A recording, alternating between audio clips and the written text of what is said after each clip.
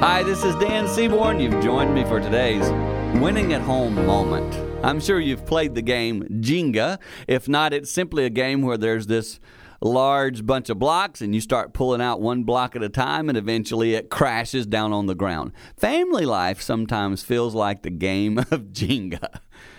We've pulled some things out. We're missing a part here, missing a piece there. Oh, man, are we going to crash? And I'm just telling you today, you can add some blocks back in, too. Today, maybe it's you saying, hey, by the way, I know I've been pulling and kind of tearing down with my words lately. Today, I want to bring some words of encouragement. That's putting a foundation, a block back in. So I guess you'd call it reverse Jenga.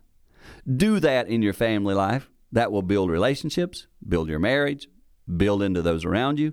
That's really what helps a family win at home. For more tips like this, simply go to our website, winningathome.com.